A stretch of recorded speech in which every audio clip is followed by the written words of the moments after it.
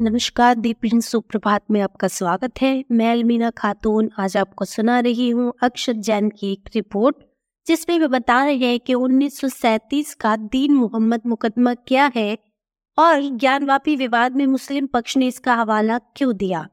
इस सप्ताह की शुरुआत में पारित किया एक आदेश में इलाहाबाद हाईकोर्ट ने कहा कि वह यह निर्धारित नहीं कर सकता है कि वाराणसी में ज्ञानवापी परिसर एक मंदिर है या मस्जिद, जब तक कि वाराणसी सिविल कोर्ट इसके रिलीजियस कैरेक्टर पर निर्णय नहीं ले लेता। इस मामले में मुस्लिम याचिकाकर्ताओं का दावा है कि सिविल कोर्ट ने 1937 के फैसले में पहले ही इसका निपटारा कर दिया था। याचिकाकर्ताओं ने दावा किया है कि 1937 में दीन मोहम्मद बनाम सेक्रेटरी ऑफ स्टेट के मामले में फैसले से यह तय हो गया था कि मुसलमान ही जमीन के हकदार हैं और विवाद स्थल पर एक मस्जिद मौजूद थी और यह मामला रेस जुडिकाटा अंततः निर्णय ले लिया गया है कि और इसे दोबारा नहीं उठाया जा सकता। 1937 के मामले में एक सिविल कोर्ट ने माना था कि वह जमीन जिस पर मस्जिद थी और उसका चबूतरा हनफी मुस्लिम वक्फ भूमि थी और मुसलमानों की यह जमीन थी। वक्फ का तात्पर्य इस्लामी कानून के तहत अविभाज्य धर्मार्थ बंदोबस्ती से है। मुस्लिम याचिकाकर्ताओं ने 1937 के मामले में तर्क दिया था कि पूरा परिसर वक्फ संपत्ति थी और भले ही यह वक्फ नहीं था, उन्होंने क्षेत्र में प्रार्थना करने का अधिकार प्राप्त कर लिया था। इलाहाबाद हाईकोर्ट में वर्तमान में मामले में यह दावा किया गया था कि हनफी मुसलमान ज्ञानवापी परिसर में प्रार्थना करने और अन्य धार्मिक कार्य करने के हकदार थे। सिविल जज ने 1937 में माना था कि मस्जिद और उसके चबूतरे के नीचे की जमीन एक धर्मार्थ बंदोबस्ती थी और मुसलमानों के इस तर्क से भी सहमत थे कि उन्हें मस्जिद में प्रार्थना करने की आदत थी, जिससे उन्हें आंशिक राहत मिली। हालांकि याचिकाकर्ता संतुष्ट नहीं थे और उन्होंने बाद में हाई कोर्ट में अपील की जिससे 1942 में याचिका खारिज कर दी गई, यह कहते हुए कि संपूर्ण परिसर भूमि वक्फ की नहीं थी। दी प्रिंट 1937 के फैसले और अपील को याद करता है, जिसे इलाहाबाद हाईकोर्ट ने खारिज कर दिया था, लेकिन इस मामले पर बहुत गहराई से चर्चा की गई थी। 1937 में 3 सुन्नी मुसलमानों ने राज्य सचिव के खिलाफ सिविल कोर्ट में मामला दायर किया था, जिसमें उन्होंने अपने धार्मिक समारोह के लिए वाराणसी में परिसर के पूरे परिसर का उपयोग करने के लिए अपने अधिकार का दावा किया था।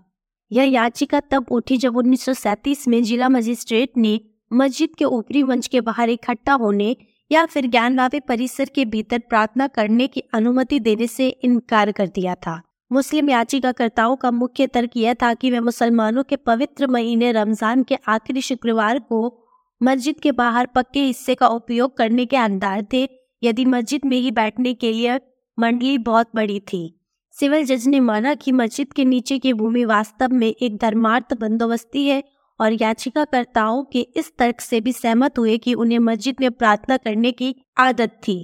उन्होंने कहा कि मुसलमान अपने समारोह के लिए संपत्ति का उपयोग कर सकते हैं और कब्रों के पास की भूमि का उपयोग साल में एक बार किया जा सकता है। हालांकि न्यायाधीश ने कहा कि उन्हें लाल चिन्हित क्षेत्र में सामान्य दैनिक प्रार्थना करने का कोई अधिकार नहीं है, जो मस्जिद और आसपास के घरों के बीच के क्षेत्र को दर्शाता है।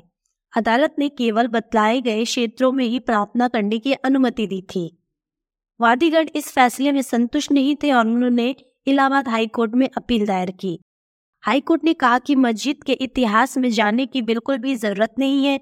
इसमें बनारस के मजिस्ट्रेट द्वारा लिखे गए 1810 के पत्र का उल्लेख किया गया था कि मुसलमानों को परिसर से बाहर रखा जाना चाहिए, जिसे उपराष्ट्रपति ने खारिज कर दिया था।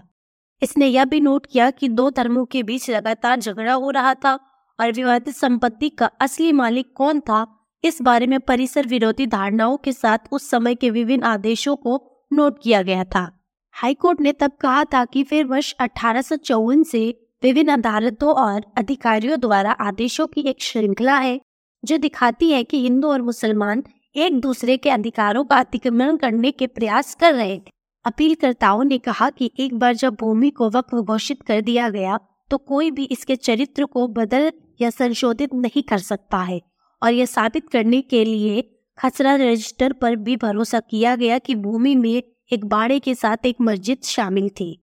अदालत ने कहा कि यह नहीं माना जा सकता कि पूरा परिसर मुसलमानों के लिए था। हाईकोर्ट ने कहा कि उपलब्ध एकमात्र साक्ष्य लगभग 18 गवाहों के मौखिक साक्ष्य थे और सिविल कोर्ट के न्यायाधीश ने सहमत थे कि यह नहीं कहा जा सकता है कि पूरी संपत्ति वक्फ संपत्ति थी। बदले में यह तर्क की अतिरिक्त घेरा वक्फ संपत्ति था। हाईकोर्ट ने इसे खारिज कर दिया था। प्रथागत अधिकारों पर विवाद के संबंध में अदालत ने कहा कि इस तरह के अधिकार हासिल करने के लिए या दिखाने के लिए सबूत होना चाहिए कि अधिकार के अस्तित्व को मान्यता दी गई थी और यह कानून का हिस्सा बन गया था। हाईकोर्ट ने कहा कि एक प्रथा जो कानून के बराबर है और वह यह है कि जिसे संबंधित लोगों द्वारा सामान्य मान्यता प्राप्त है, या दूसरे शब्दों में यह प्रथागत नियम कानून बन जाता है जब यह आमतौर पर मान्यता प्राप्त कर लेता है कि नियम को कुछ निश्चित परिस्थितियों में लागू किया जाना चाहिए। यह माना गया कि वर्तमान मामले में यह एक अनावश्यक प्रश्न था और नोट किया गया कि मस्जिद में अतिरिक्त प्रवाह ऐसे पारंपरिक अधिकार बनाने के इरादे का उत्पाद हो सकता है जो अस्तित्व में नहीं था। सुनने के लिए धन्यवाद। आपसे फिर मुलाकात होगी द प्रिंट पॉड के अगले एपिसोड में।